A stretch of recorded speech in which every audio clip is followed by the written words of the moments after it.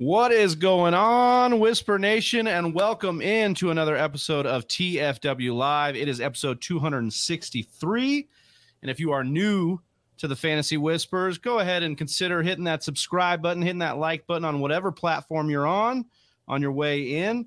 My name is Big Travie. I am 1/3 of the Fantasy Whispers, and I am joined by my co-host today, Austin Sear, who you can find on Twitter at Austin_R_Sear. And Johnny Game Time Hicks, who you can find on Twitter at Johnny_Game Time. Boys, we get to talk rookie running backs today. We've got 3 weeks until the NFL draft. So that means we get to pick it up on our rookie talk. And so, Austin, I'll start with you, man. How excited are you for this rookie running back class? Dude, I'm so excited, man. How excited am I for this rookie running back class? I think I'm excited. You know what I mean? There's certainly some players who are going to have impacts for both their NFL teams as well as your fantasy teams. But the class itself is a different conversation. I just love this process, man. I love getting familiar with who the incoming prospects are, getting a take on them before we've seen them hit the NFL floor, and then watch as they progress. You do get to identify certain qualities and think of how this will play well with different teams. And I'm just excited to watch that unfold, even if they don't end up being Hall of Fame type of production. It's just really fun to watch new guys coming in and doing what they do. Yeah, to Austin's point, Johnny, each year we get a little bit more nerdy. We get a little bit more behind the curtains with these running backs, right? To be appropriate, we mean like on their play. We're not going behind the curtains with them unless they it's consensual. Maybe. I don't know. You won't. But Johnny, I want to talk a little bit about the running backs, obviously, and what it's been like, that process-wise, because it makes the draft so much more fun when we watch it. We're going to watch it together with Whisper Nation. But do you kind of feel the same way Austin's talking about, just this process being a beautiful thing? Oh, absolutely. You hear all the speculation, all, where players could land. You have that whole mystery box. And really, that's a big part of it, is where these guys go. And then ultimately what kind of production we can kind of expect based on that.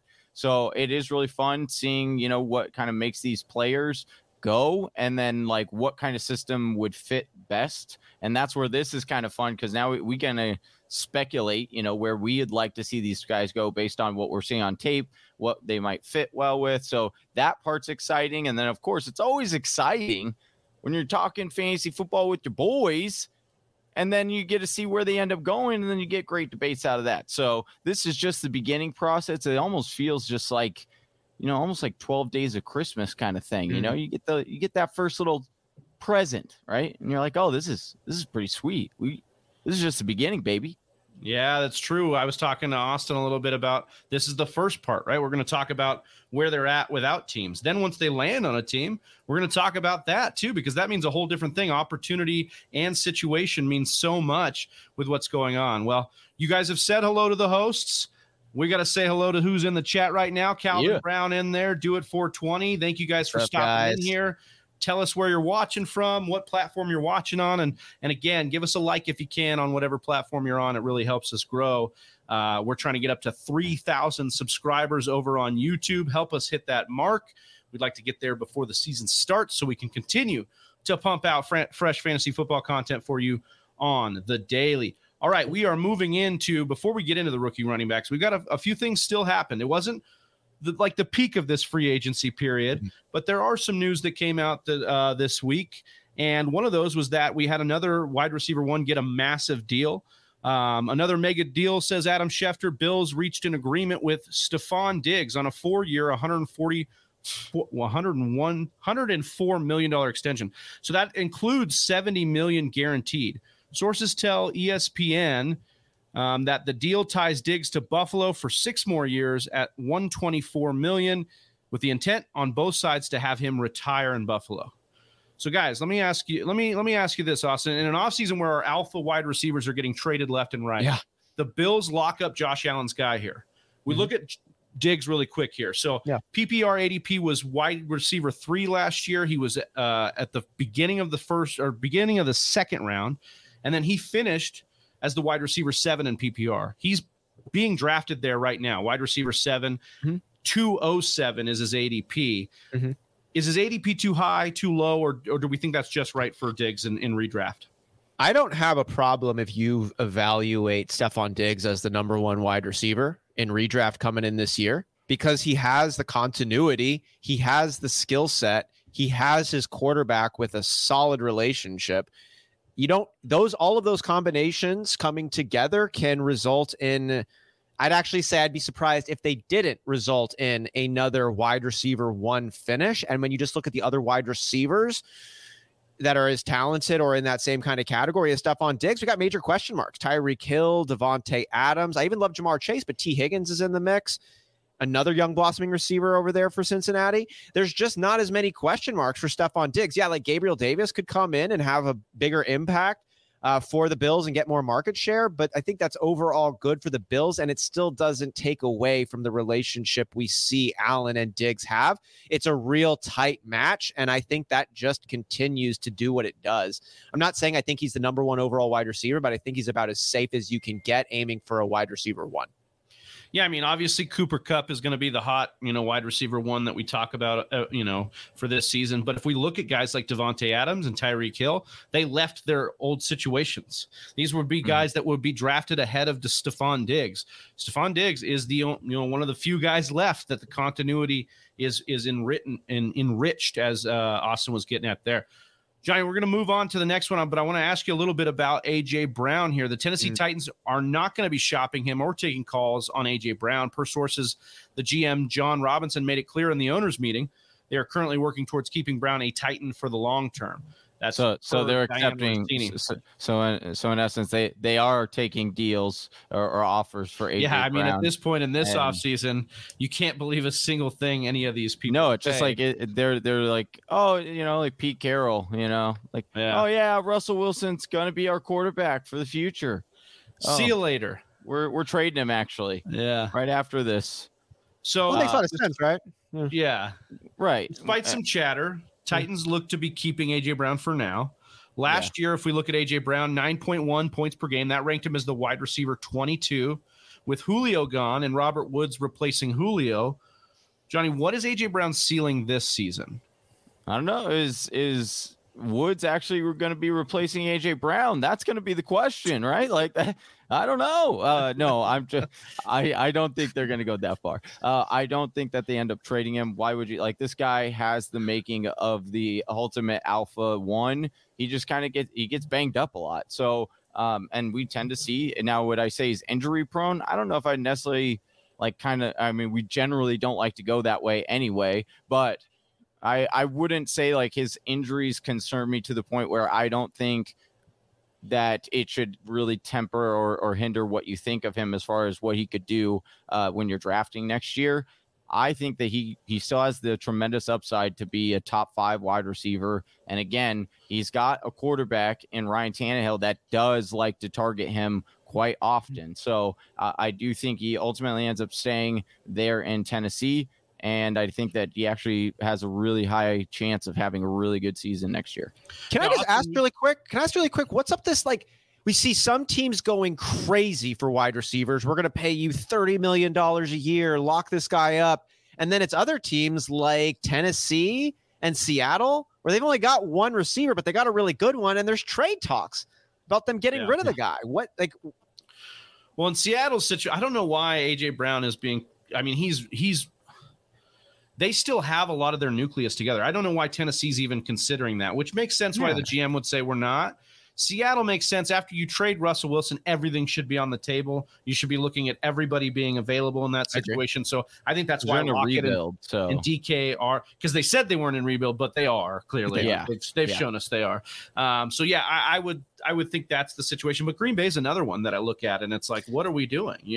But from what I've read on Green Bay, they are really going to be committed to using the draft for wide receiver and help this year. So we'll see either that or making trading deals. 2 first-rounders right now for DK Metcalf, and that's going to work out. Like, that's going to work out. Yeah. So it's like, I don't understand. Madden so fast. Yeah. And that's Whisper Nation. Let us know in the chat if you'd be willing to trade 2 first-rounders. If you were Green Bay, trade 2 first-rounders for DK Metcalf. Our panel's unanimous in thinking that we could be able to do that and should do that. But let us know. And that's probably where, and again, I think that's where, of course, we would do it. And most people would probably do that because it is a somewhat, like Well, I sent that text to a couple Green Bay fans, and a couple of them has said, I don't think DK is worth 2 firsts. And I said, well, this is the problem.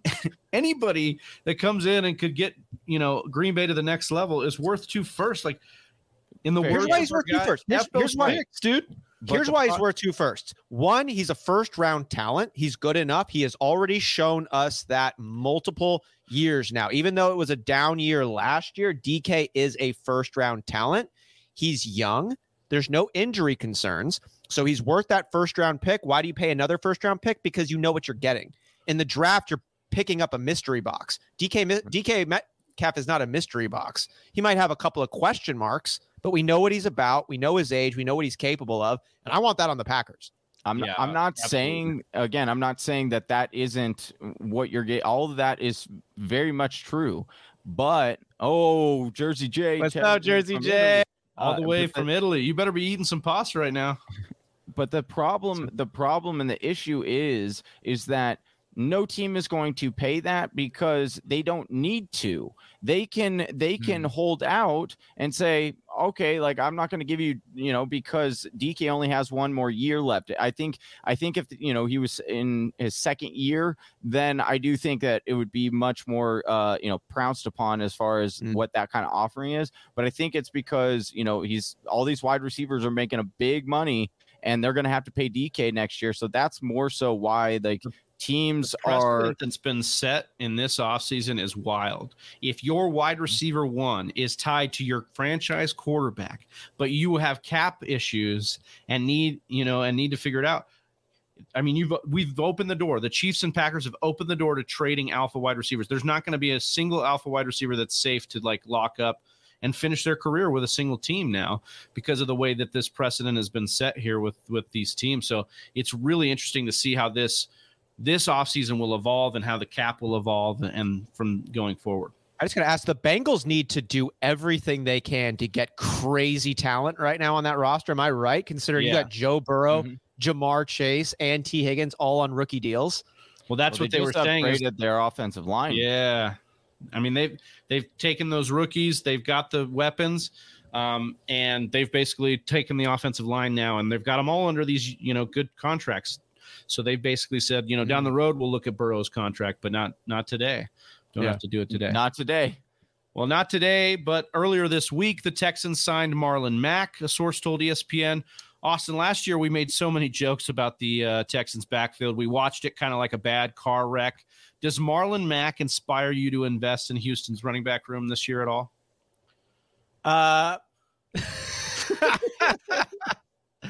Maybe their offense is, man, talk about a turnaround for the Houston Texans. They go from David Johnson and Philip Lindsay, and they get to deal with Marlon Mack. Man, it's just more of the same. Hey, how do you eat an elephant?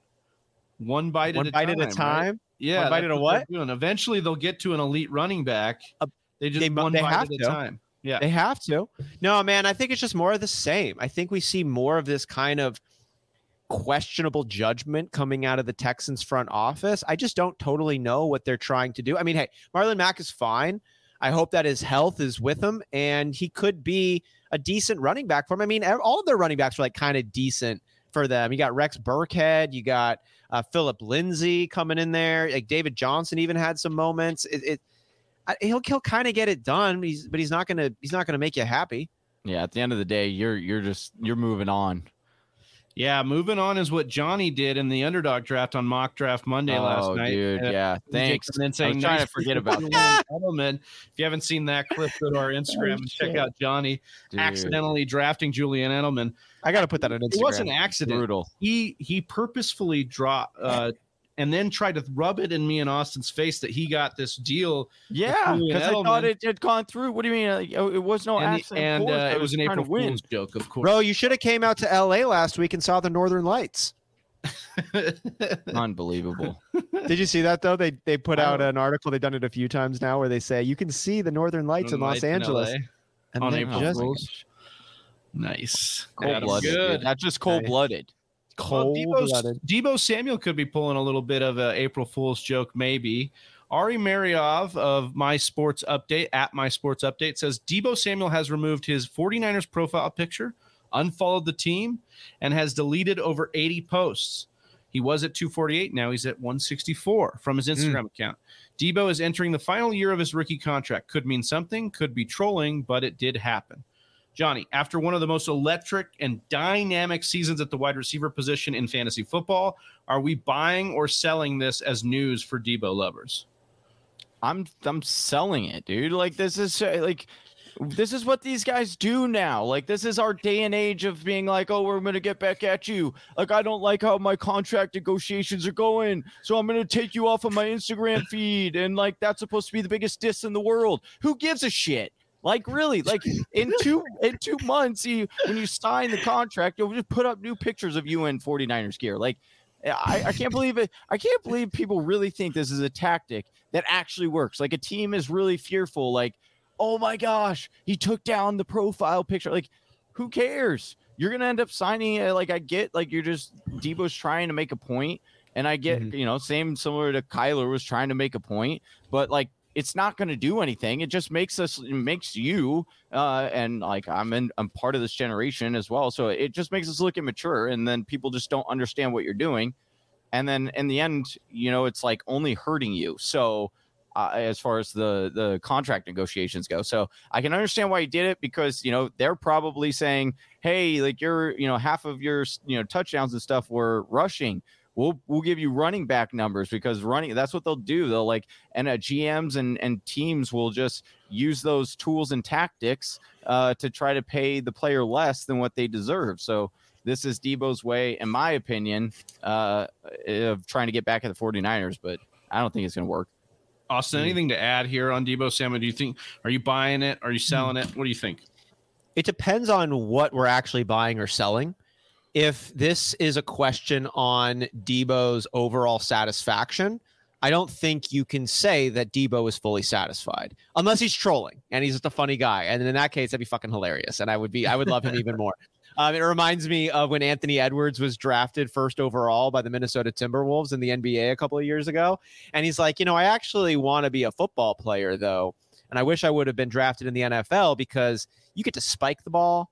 You get to do celebrations. They literally get to do whatever you want, and that's more attractive to me. So I wish I was a football player instead of an NBA player. And I remember reading that, and I was like, are you fucking kidding me? And then you learn a little bit more about what Anthony Edwards is about, and you're like, this guy is hilarious. I love this. So if Deebo's doing that, he might be my new favorite player in the NFL. Other than that possibility, though, man. He does have some pretty entertaining tweet. Like, he's pretty entertaining on Twitter. Yeah. So I can. He's a personality in some ways, too. But I also think he's capable of just using the tools around him, and he's bold, and he's willing to put himself out there to try to advance his own position. And I think that's what he's trying to do.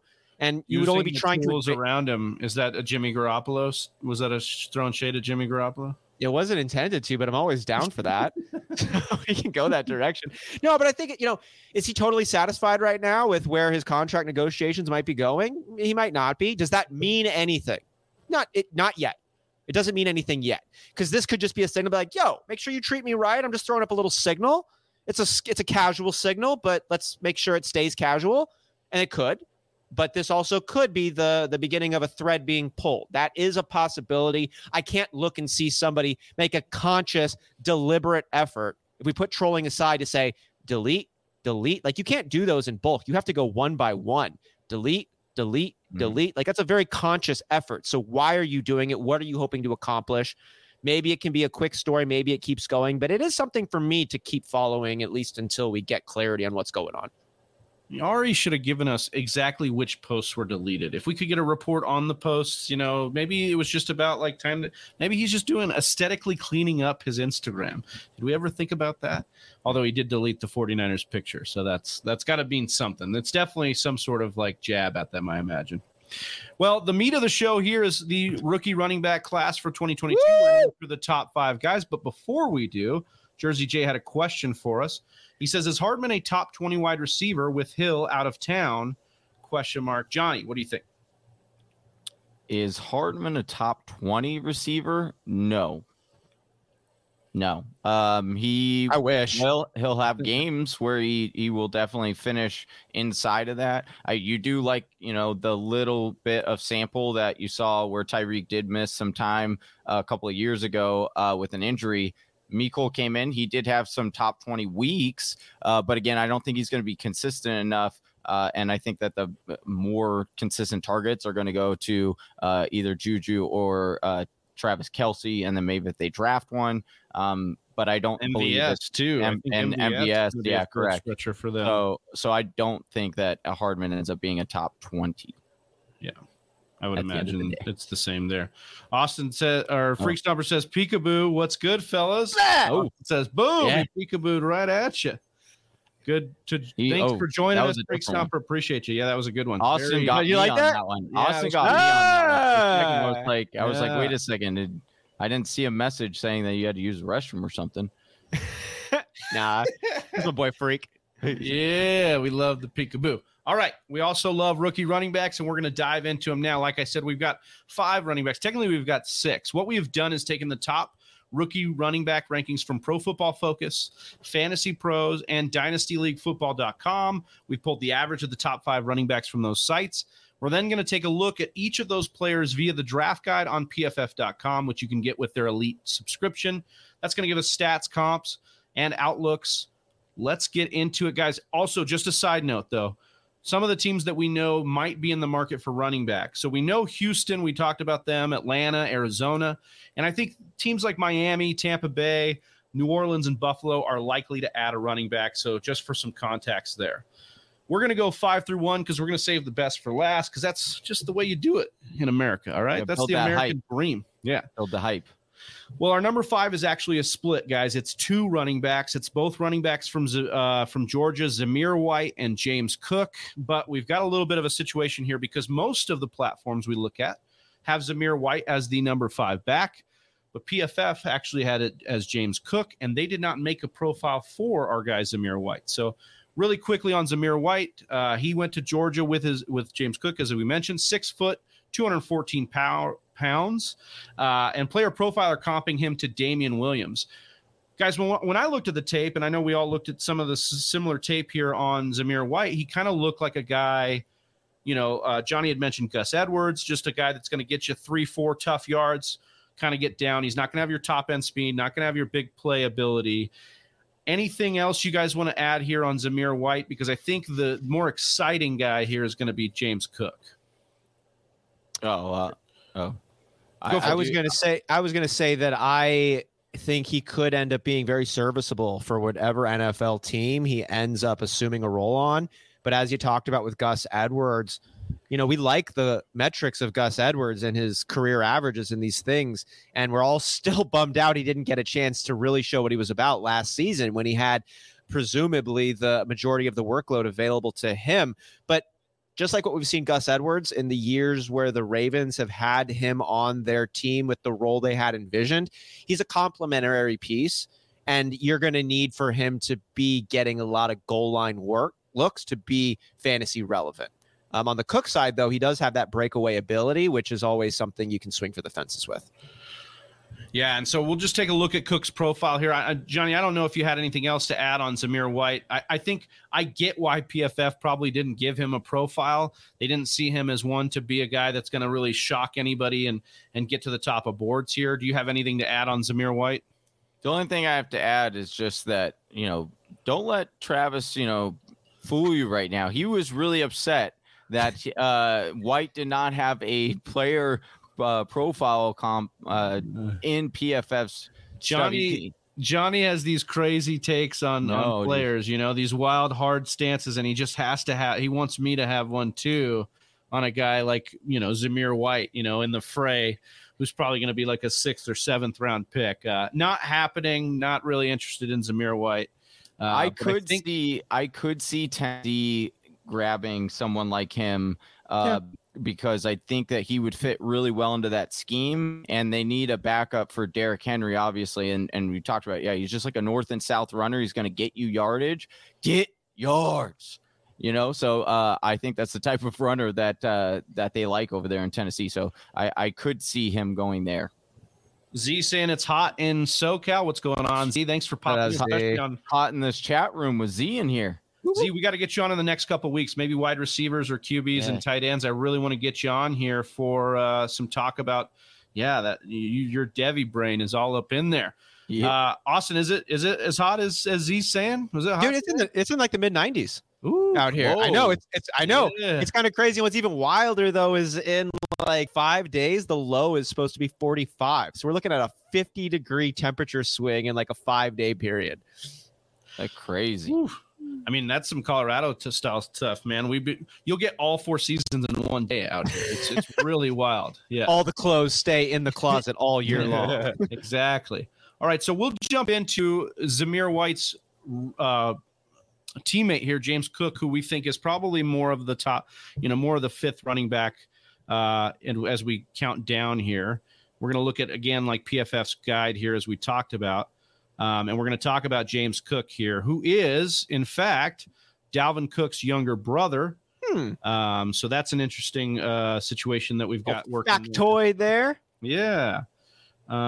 He is 5'11", 199, went to Georgia, obviously, that we talked about there. 728 yards, 7 touchdowns, 27 receptions, though, 274 receiving yards. He looks to be the big play guy. He's going to kind of hit the home run. We've got PFF comping him to Nyheim Hines, or at least saying shades of Nyheim Hines here. We have Player Profiler calling him an Andre Ellington style comp. So, guys, when I'm looking at James Cook here, and we've got a projected round of the 4th round, so still not getting into that juicy territory for us. He looks to be, like they say, Nyheim Hines, maybe a role player for one of these teams, a good scat back. Anything jumping off, when we looked at the film, Austin, I'll start with you with James Cook here. Some of the words I wrote down reviewing James Cook's film was quick, shifty, hop and a skip, and the last one is dangerous, not destructive, is how I looked at James Cook. Yeah. Dangerous, but not destructive. He can break out a play. He could leave you trailing, but he's going to need a couple of things to happen. He doesn't have the highest top-end speed. It looks like he'll make some good plays, but probably not going to be breaking a lot of them away. You're almost going to be wishing you just had more meat on the bone. You're going to see some really exciting things, but that ceiling that I see from some initial review of James Cook just looks a little bit lower. Doesn't have the size to break through, doesn't have that top end speed to keep it going, but is going to make a lot of really impressive plays all over the field. Going to be a good weapon for teams to have, but not the bell cow type or vein of an offensive type of roles from what I'm seeing. Yeah, Johnny, the comp to Nyheim Hines, Nyheim Hines was a former wide receiver that converted as well, I believe, when he was in college. If you look at the role that Cook played here, as you see, PFF points out, 1st in the nation in drops because he had 0, 1st in the nation in fumbles. He also had 0, so he took care of the ball, was a good playmaker for them. So do you kind of see what Austin's talking about here as the weapon when you looked at James Cook as well? Are you excited about him profiling here? I'm not, I do think, I like my Georgia running backs, that's for sure. So you like that aspect of it. You also like, his little, where's, his family tree, having his older brother in the NFL. You certainly like that. But I do have my issues with Cook as far as when I'm scouting him and how excited I am for him. If he goes to a zone running scheme, offense, like a Miami Dolphins or Atlanta Falcons, obviously 49ers, if they need, would have needed one. They got running backs last year. But in those types of schemes, you can have a running back like Cook here, James Cook, and actually he can hold up and do well, relatively speaking. However, if he goes to a different type of offense, I have my worries because I don't know that he can be a bell cow and be that kind of between the tackles. He needs to get to the edge. Look, I mean, you can see it right here where out wide, he had 42 attempts for 247 yards. He's great at getting to the edge and getting around and then using that, speed and burst to really blow past defenders. So it really is going to boil down to where's the best or where does he land? will ultimately determine, hey, how much fantasy value or upside does Cook have? Now, if he does end up landing in Miami with that, kind of mess of it, it could be a little bit like, but he could be really good in that kind of scene. Like, that would be fantastic. I'd be really excited. Look, Johnny, the more running backs Miami gets, the better for everybody. Don't ask me how that logic stacks. It does. Okay. Yeah. Trust me. I love you. Looking at that Miami backfield may need us to get a football therapist, like the football therapist who joined us in the chat. What's going on, therapist? What's good? So yeah, lastly here on Cook, basically they, PFF has him, where he wins is the home runs. They think he's going to be profiles as a scat back, and he needs to improve muscle mass as he gets into the NFL to be anything more. Yeah, exactly. So again, they think he's a 4th round pick there. So we'll move on to our number 4 running back, which is Rachaad White, and we will get to his profile right about now. I love how the position traits here. It reminds me of like when you're picking, NFL Blitz, and they used to have like the teams, and they'd have like the little bars that indicated. I just read Jersey Jay's question. Who is going to blow defenders? His BMI is too low. Yeah, yeah. Football therapist. His BMI is too low for me analytically. Yeah, so that's definitely where we're at with James Cook. We're moving on to Rachaad White here, who is actually projected by PFF to go later in the 6th round. They say shades of a slower Kenyon Drake. They have him at 6 foot, 214 pounds. He went to Arizona State. So Johnny and Austin's backyard over there in Arizona State. And his comp on Player Profiler was actually David Johnson. So we have slower Kenyon Drake. We have David Johnson in his wheelhouse here. Over 1,000 yards in 2021, 15 touchdowns, and 43 receptions. So that's nice to see over 1,000 yards. Also really good in the receiving game as well. So when we look at Rachaad White, Austin, how would you kind of describe Rachaad White? I'm going to describe Rachaad White using words you might hear someone describe their partner with. Or, what do you look for in a significant other? Well, I'm looking for a lot of the qualities that Rachaad White brings to the table after reviewing some of his film. I wrote down patient, thoughtful, present, realistic, not an athletic freak, but clever. And he's got a full bag. I watched Rachaad White. He reminded me of Le'Veon Bell in some ways, where he just that kind of patience. Yeah. That's what I saw stand out the most. Like I saw him chill and watch what was happening and then make a read and make a play. And is his hurdles the best? No. Is his spin move the tightest? No. But he's got good moves across the board, and he seems to pull them out at the right moment. And because of how clever and well-rounded he seems to be, even if that spin move isn't the hardest, even if that hurdle isn't the highest, he's still going to be making a ton of yards for you. And because he's able to read the defense, I think he's going to have a ton of opportunity. I'm excited just to watch what he's really capable of as he gets more and more comfortable. And those reads that he looks to be already ahead of the curve with begin to slow down even further. I think Rachaad White could be a really sneaky running back in the NFL for years to come. Johnny, we have been down this road before where an Arizona State running back has kind of got us excited. Kalen Ballage, I remember scoring, what was it, like 5 touchdowns in one game or whatever it was. It was wild. 8 in one game. It was insane. Do you have a fear? Is that a valid fear here of Rachaad White just because he's from Arizona State? Or what do you have to say about White's profile here? Yeah, I mean, that's my concern when it comes to White is he went to ASU, and ASU isn't really known for producing good running backs. Again, and I do think it's very ironic here that it says what's his role. They have him as 3rd down running back / wide receiver convert. I definitely could see a team kind of use him as, kind of like a Russell Gage kind of like gadget kind of player. And at least for the first couple of seasons until he really kind of gets through and learns. The other thing I'm not exactly excited for is that he was only a 3-star recruit. Generally, the hit rate on 3-star recruits coming out of high school, and then as you can see, like he worked with it. Now, is that always happened? Like things happen. Ramondre Stevenson, for example, he went through that same route, but he went to Oklahoma where they're known for running backs. That's why I was a little bit more confident in that. Versus ASU. ASU just they don't really translate well as far as the running back. They're known for partying. They're known for partying, but I could be wrong. I just am not super excited, but I've also watched him a decent amount with him going to ASU. Yeah, the football therapist says White could be a very nice back short term, has a nice receiving ability, bit older though, which sometimes is a concern. Jersey J saying White reminds me of James White. Great pass catcher, can make moves in the open field. If we look at some of his ranks among running backs last year, 2021, he was third in yards per route run at 2.24. So you like that. That's the part about the convert here. Man, these guys though, Austin, maybe just jump in here if you have anything to add on this.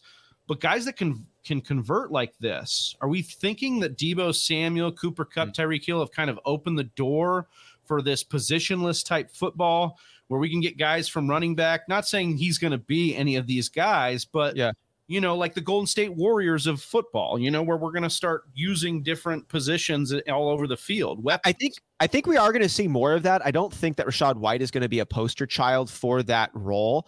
I am liking Whisper Nation's comments coming in here and helping round out my evaluation on Rachaad White. When Jersey J says it reminds me of James White, that actually to me is comparable. And what I mean, and what stands out the most to me is James White is known as a really responsible teammate. He shows up, he does his job. He's been in the league for a really long time because he does the little things right.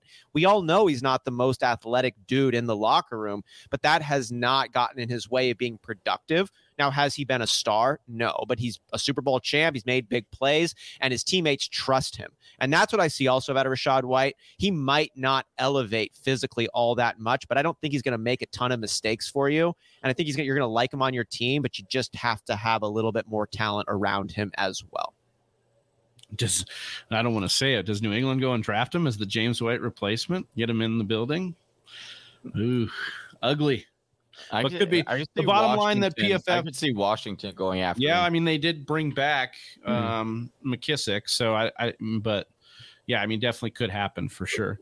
The bottom line here is per PFF, right? White is the rare project at running back. If you can rein in his running style a little, he can be a playmaker. It's a lot of what Whisper Nation's been saying. Austin and Johnny have been saying as well. So that wraps it up for Rachaad White, who is our fourth ranked running back by consensus across the platforms that we looked at. Number 3 is Johnny's boy here, Isaiah Spiller, who he has dubbed the pimp limp of our top 5 here. Yeah. He says he reminds him of Adrian Peterson's pimp limp here. Let's get to his profile. Our guy from the Texas A&M. He is 6 foot 217, PFF grade of 83.1 last season. Over 1,000 yards with 1,016. Only 6 touchdowns, though. 25 receptions and 189 yards here. So we have a couple differing opinions here. Isaiah Spiller, as far as player profiler is concerned, they think he's TJ Yeldon. If we look at what PFF says here, they say shades of Damian Harris. When you looked at him, Johnny, on tape, you really liked what you saw in his running style, his upright running style. You thought it looked a little bit like AP. Anything you want to add here on our guy, Isaiah Spiller? Yeah, he showed like he had good vision. That line wasn't the best there at Texas A&M. And so I liked what I saw when I watched the tape. I think that it is a little bit of a concern that he runs more upright. You generally have to be pretty strong, especially in the NFL, to really succeed at that.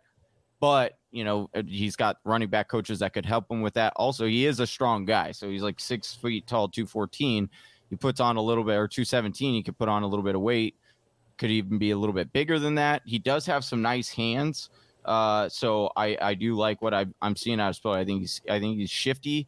I think if this is my own opinion, or this is what I said to you guys before the show. I do think that Spiller will be the surprise running back, and he'll be drafted as the first running back in this draft. Yeah, Spiller. Yeah, I think Spiller will be the first running back in this. Whoa. Yeah. PFF's got him coming in the 6th round, and you think he's going to go the first RB coming up? I think teams are going to really like what they see from Spiller. I think he's going to shoot up some draft boards. Hot take. I mean, they might be like teams might be super heavy on Cook, so maybe that was a really stupid comment. But I do think that Spiller will be a guy that a lot of teams will actually start to covet more and more closer to. There's a lot to like in college production here. Over 1,000 yards in back-to-back seasons. He also almost nearly had 1,000 in 2019. Over 5 yards per carry. Austin, if we look at some of his ranks across the nation here or across the running backs in his class, not really a standout. Drops, he didn't have any drops. That's nice. So over 25 receptions each of the year. 18th in missed tackles with 56. Anything you'd like to add here other than saying what's up to Ron? He said, I know everyone was super worried, but have no fear. I made it. Thanks, Professor Ron. Glad to have you with us. Austin, what's your take on Spiller here? I thought he runs like a horse. Like, and I mean that in the good ways and the bad ways. He looks like he's got a strong gallop. Got some giddy up to him as well. But have you ever seen a horse competing in dressage? Like, they show that they're not that nimble. And they're like, it takes a lot for them to turn 45 degrees.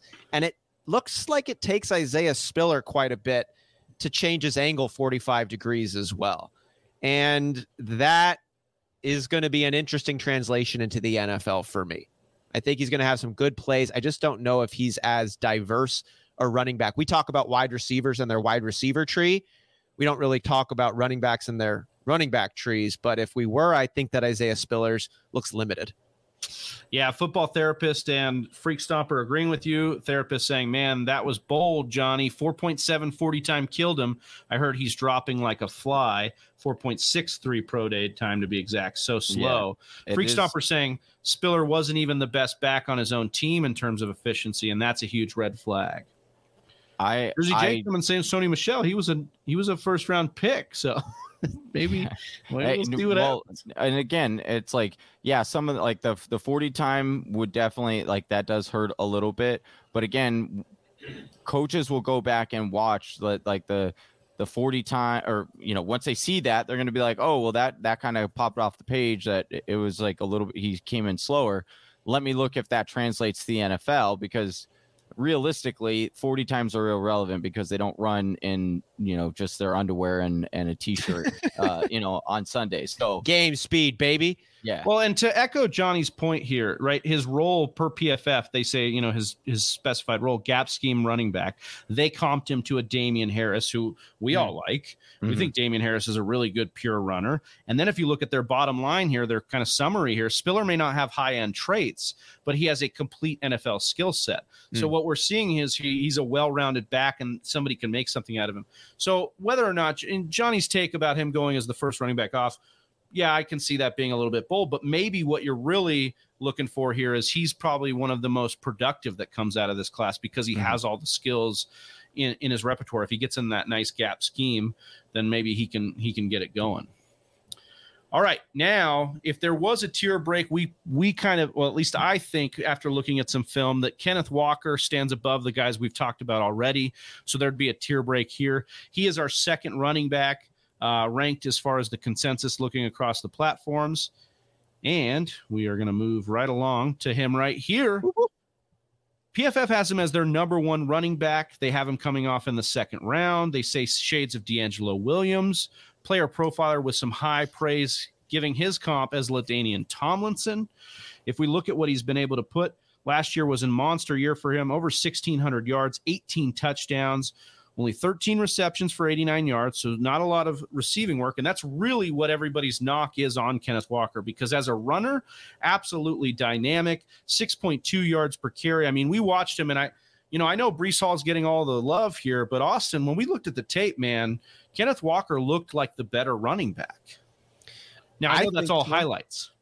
It's highlights, but the highlights were nice. Yeah. I wrote down fluid, breakaway, no training wheels. Kenneth Walker was able to move wherever he wanted to move without being encumbered. I talked about Isaiah Spiller, and a horse competing in dressage.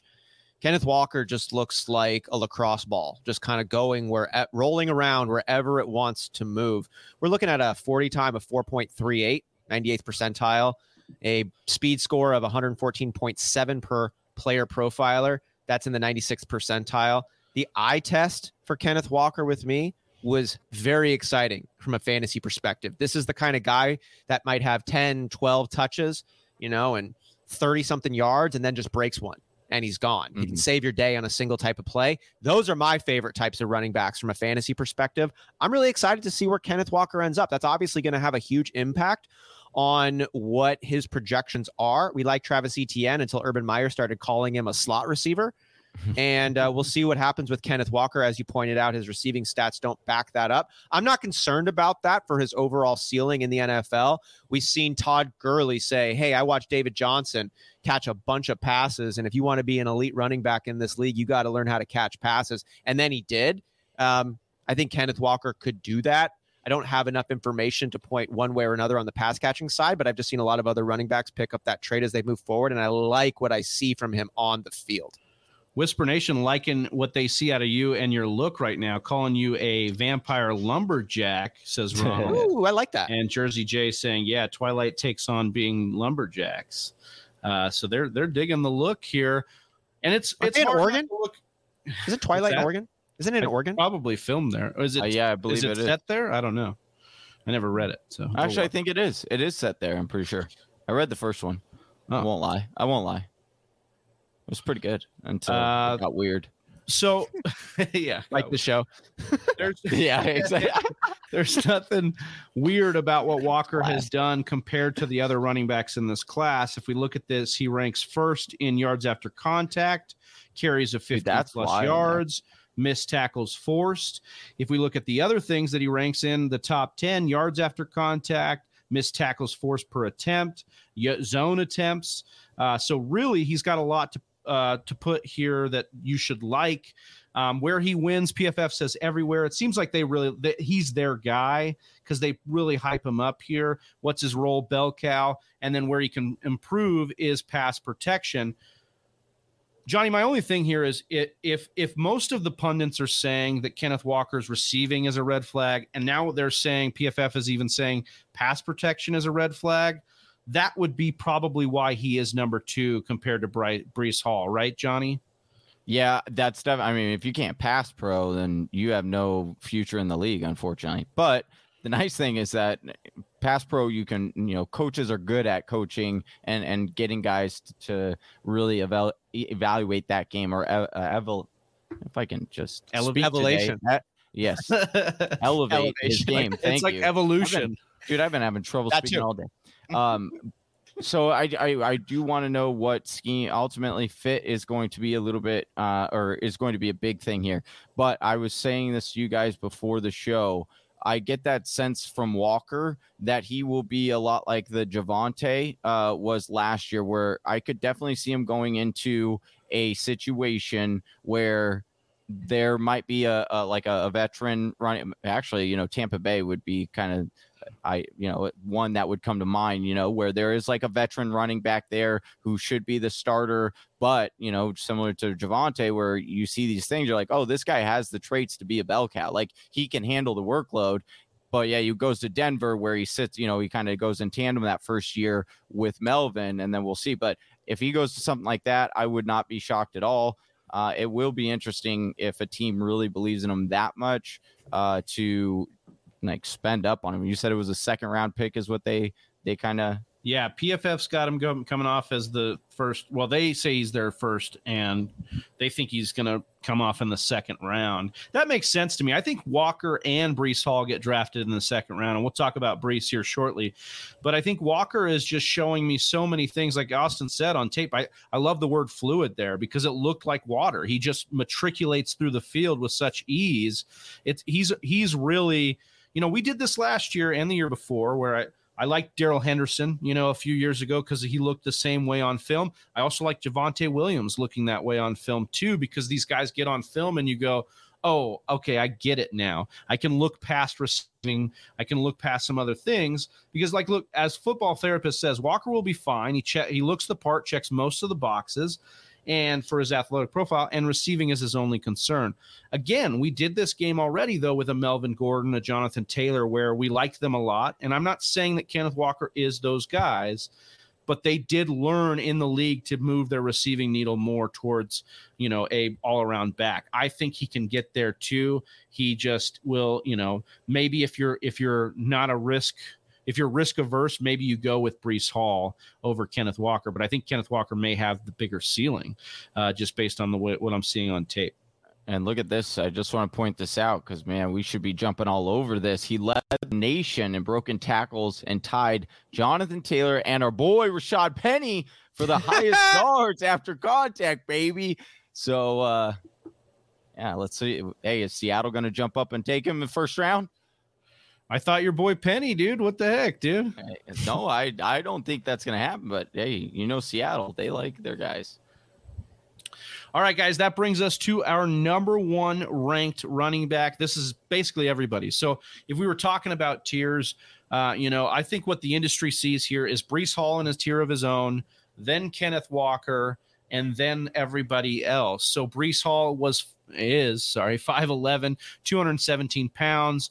Player Profiler comping him to Jonathan Taylor. JJ Zachariason saying he comps based Ezekiel Elliott, Dalvin Cook, even Rashad Penny, Johnny's boy here. And then, you have PFF coming in with Kevin Smith, shades of Kevin Smith. So I don't know how I feel about that, PFF, but I do like what I see out of Breece Hall in college. Over 1,400 yards in back-to-back seasons, over 250 attempts in back-to-back seasons, over 20 touchdowns in back-to-back seasons. So you really love what Breece Hall was able to do, Austin. He looked the take. He looked all, very well-rounded, very smooth. What did you see when you watched Breece Hall's tape? When I watched Breece Hall's tape, I saw a prototypical runner. It was so standard. It was like you drew it up. It's like you had a really, really good student, all 12 grades, and here he is. He didn't look amazing to me at any one thing, but that's not really a problem because I think his reputation now precedes him, and you're not going to be drafting Breece Hall as a large member of a committee or a scat back or something like that. I mean, hey, we assume rational coaching. We can't take that to the bank, but I think that the Jonathan Taylor comp is not too far off.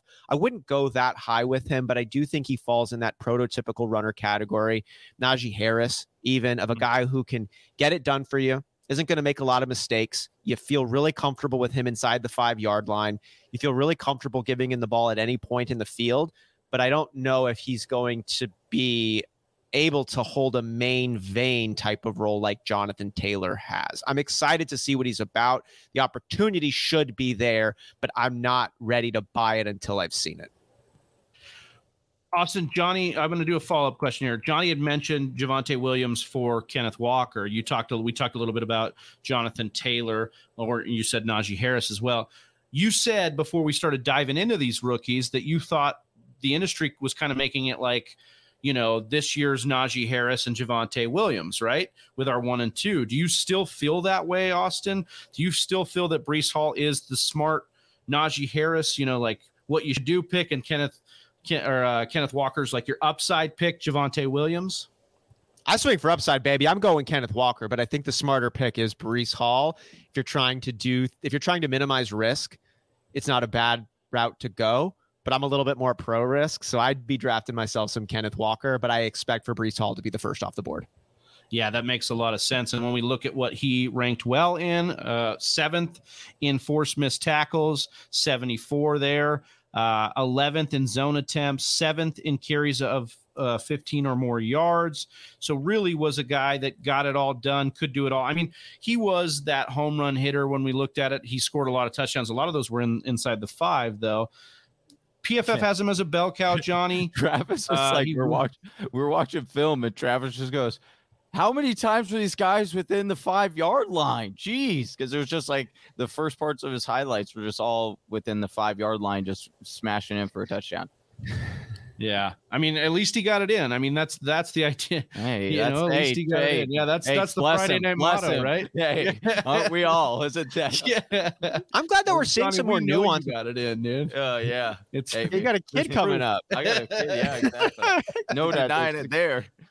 Maybe a little bit of denying though the Jonathan Taylor comparison, says Scott. Yeah, Scott.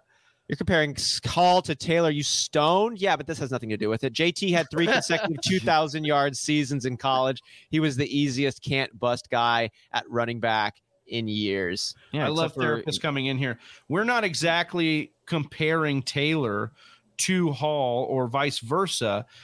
Therapist lays it out here. Hall's athletic profile is very similar to Taylor, but tape-wise, of course, Taylor was better. That's where we're at, Scott. Yeah. We're not saying any of these guys, because listen, this is what I want to get across, because we're going to do this the next few weeks. None of these guys are one for one the other guy. We know that. It's just when you look at their production in college, maybe that's not it. When you look at their physical attributes, that could be it. When you look at what they were able to do receiving wise in college, that could be it. So all of these things have to do with each other as far as why we compare. And you just look to what you know already. And so we've seen Jonathan Taylor, and we've seen what he profiled as. And there's other guys that they compared him to as well. But that's where you're at here. What was PFF's comp here? Also, Kevin Smith. Yeah. So. Oh, good old Kevin Smith. Love that guy. Also, here we also have to realize this too. I might have to go check. I don't know if I skipped over last year's or 2 years ago's draft and just had a blank spot in my brain for it. But I'm pretty sure Jonathan Taylor did not go number 1 in that draft. Your boy Clyde. Nor did he go number 2. It was DeAndre Swift, right? Like DeAndre Swift got drafted over Jonathan Taylor. So again, it might sound like Johnny always making a chance to put some respect on Swift's name. Of course, always, dude. Yeah, always got to put respect on D Swift's name. But what I'm saying is so these comps are somewhat it seems a little crazy, but again, you're just trying to say what statistically comps to another player so you can kind of get an idea. Once again, there are a lot more factors though that go into, hey, is that guy actually as productive as we think, or can he reach the ceiling of said player? Ronald saying, no, you guys think they're clones. Exactly. Yeah. I love it. Built all right, labs. guys. So when we look at this, Johnny, the bell cow role is there for Breece Hall. Look at so you're not in on Breece Hall. You're in on Isaiah Spiller as the number 1 running back in this class. No, I do actually think, yeah. I think when we're looking back 3 years from now, 4 years from now, I think that we'll say Spiller was the best. Hopefully not. He was going to be so good, man. That Tennessee running back, he had that role. God, I'm excited. I'll be honest with you, though. I'm watching this game tape, and there are even with the Spiller, as much as I'm claiming or jumping, I guess I'm putting my flag into Spiller now. But as much as I liked him, I really didn't look at any of these guys, even Breece Hall. I didn't look at them and say, yep, he's an automatic bell cow. I honestly, my first thought on most of these guys was they're going to be in a time split where a team is going to like their upside for one specific reason or another, like either their speed, the burst, whatever. They're going to need them as that secondary running back or that bell cow first one that's going to get, the plotter. So, but I'm not looking at any of these guys as of right now. Again, this is April 7th. There's no landing spots as of right now. But I could definitely see us being very disappointed once the draft comes that none of these guys land in a spot where we're like, oh, Najee Harris, it's an automatic. Well, landing in a spot versus if they are good enough to be a bell cow are two different things. That's what I'm saying. Breece Hall is the one guy who I think checks all the boxes to be an automatic, go and get yourself some this season. Because even Javonte, who we really liked, we knew it was gonna have to be a wait and see thing. Mm-hmm. And then you got into that point. Yeah, I do agree with you. When we mentioned the teams that at the top here, it's not as clear as last year. Last year we had Pittsburgh, we had the Jets, we had Miami, we had Atlanta, all those openings that were if they get a running back, we really like that. We don't really have that this year. Austin, like Josh Jacobs. Yeah. Is he going to come in like a Josh Jacobs? He comes in, he's got the role, he's right there, he's good. But a few years later, we might be saying, I think there's still room for another. I think that's possible with a Breece Hall for sure. I do think that Breece Hall is a good projected, like in everybody's models, he's in that 89 to 93 percentile mark, which is really good. You get guys like, Zeke, not saying that he is Zeke, but these are the guys, the Dalvin Cook, the Rashad Pennies, the guys that could warrant first round talent. Like if any of these guys is going to go in the first, like Breece or Kenneth Walker makes sense to me to go in the first. But then we see, if somebody gives, Patrick Mahomes the option, he might draft somebody, maybe he drafts Isaiah Spiller, Johnny's boy. So yeah, dude. That's where you get it. You won't. They're going to be like, hey, I trust my boy. Game time. There's been a lot of guys in here hyping up Jersey J, the therapist, a lot of people coming in saying that Breece Hall is going to be a dominant back. Guys, we've talked a little bit about it. Which landing spot is the most attractive, and just give me the ideal dream scenario, running back and landing spot for you and for fantasy football purposes. Johnny, I'll start with you. For Hall or just for any of these guys? Yeah. So I think that if you get, I think Breece Hall could be a guy that the Cardinals would like. He would fit that really nice mold of he can catch out of the backfield, right? James Conner could still be that number one plotter, and then again, once James Conner retires or he's done, then you now can turn the reins over if you truly do see a bell cow in him, or that you need to draft a secondary running back to pair with him. So I do like that fit ultimately for Breece Hall, but it's just from schematic wise, I would absolutely like I said, I would love to see James Cook go to one of these zone, Miami, something like that, because that would really open the door for potential and upside. And then the last thing I'll just say, I think Atlanta is going to be an interesting spot here, especially if you talk about like Breece Hall. That's another player I could definitely see them going after. And then it's like, okay, now what does this do with the fantasy glitch? Are we really concerned with him? What kind of workload can we see with that? So Atlanta is someone, and Arizona, I think those two are very interesting landing spots. Freak Stomper calling you out says every answer for Johnny is the Cardinals every time. No, I just know we need a running back other than James Conner. Austin, are you feeling what Johnny's saying? What do you have as your ideal dream scenario for a rookie running back here? I just want to see Atlanta stick a running back. That's what I would really like to see. A team that has had a lot of running back success in years past, but just has not had a guy that they want to plug in. I mean, it was Mike Davis. Cordarrelle Patterson came in and was awesome. And that was great to see what he did. And I like that he's back for a 1-year deal, but they still need a plotter. And I would like to see Breece Hall go to an opportunistic situation where he gets a ton of work and we get a clear idea of what he's about. I don't want to see a Travis Etienne type of thing where we take a running back and they say, we're going to make him a safety. Like some weird stuff like that. Like, let's we're playing both sides of the ball. Yeah. I'm with Freak Stomper here. The Bills is where I want to see either Kenneth Walker or Breece Hall go to. And this is not just shade because I was a Zach Moss truther and I don't want to believe in Devin Singletary. I think I've come around on Devin Singletary. I think he's worth the draft pick if they don't go and get somebody like this. But imagine Kenneth Walker or Breece Hall in this offense that's said all offseason they want to recommit to the run and save their $100 million quarterback and their $100 million wide receiver for the long term. I think either of those running backs we talked about to Buffalo could be just a smash spot. Dude, I love that. I just want to add into that really quickly. A team like Buffalo, which is so complete, has been a Super Bowl contender for the last couple of years, might be the Super Bowl favorite in the AFC coming out on that side. And they're drafting later in the draft, right? Yeah. And so if you have a chance to actually grab the best player at an impactful position, it doesn't actually seem like an irresponsible move. Yeah, it's like a sexy pick and it's exciting, which to me oftentimes suggests, you're not as being as responsible as you should. You should be drafting an interior lineman, something like that. But it's like, no, you could get the best player in the entire draft and he's going to one of the best teams. Like the rich get richer. I like that Bills take, Travi.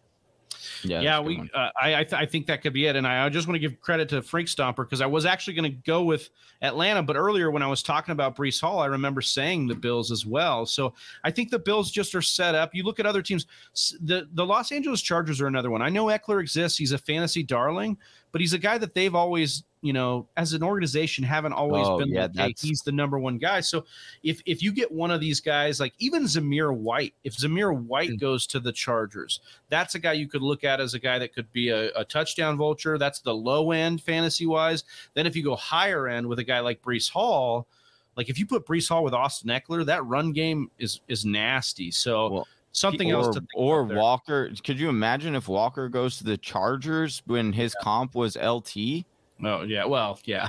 Also, want to shout out on Whisper Nation mentioning the Titans. Johnny, you had talked about the Titans picking up a backup running back there.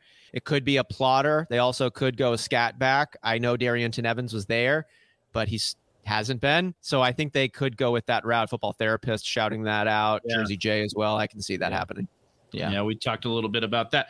All right. Well, that wraps up our rookie running back show pre-draft.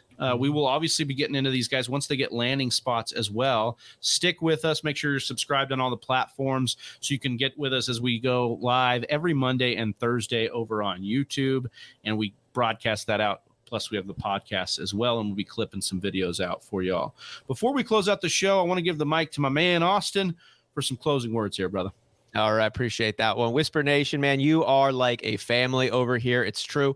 Got my boys right up here, two of my best friends, and it's such a joy to do it with it. And I give that shout out on the family contributions and the comments here because tomorrow would have been my mom's 64th birthday. But 6 days ago, she passed away after some medical issues and just a couple of tough years. So while my mom was never a huge sports fan, she was the most competitive person that I have ever known. When she grabbed the Honey Bun location card in Candyland when I was 4 years old, she literally jumped up and down and made my 4-year-old just start crying. And I know that she would have absolutely loved to be a part of Whisper Nation if the timing had worked out a little bit differently.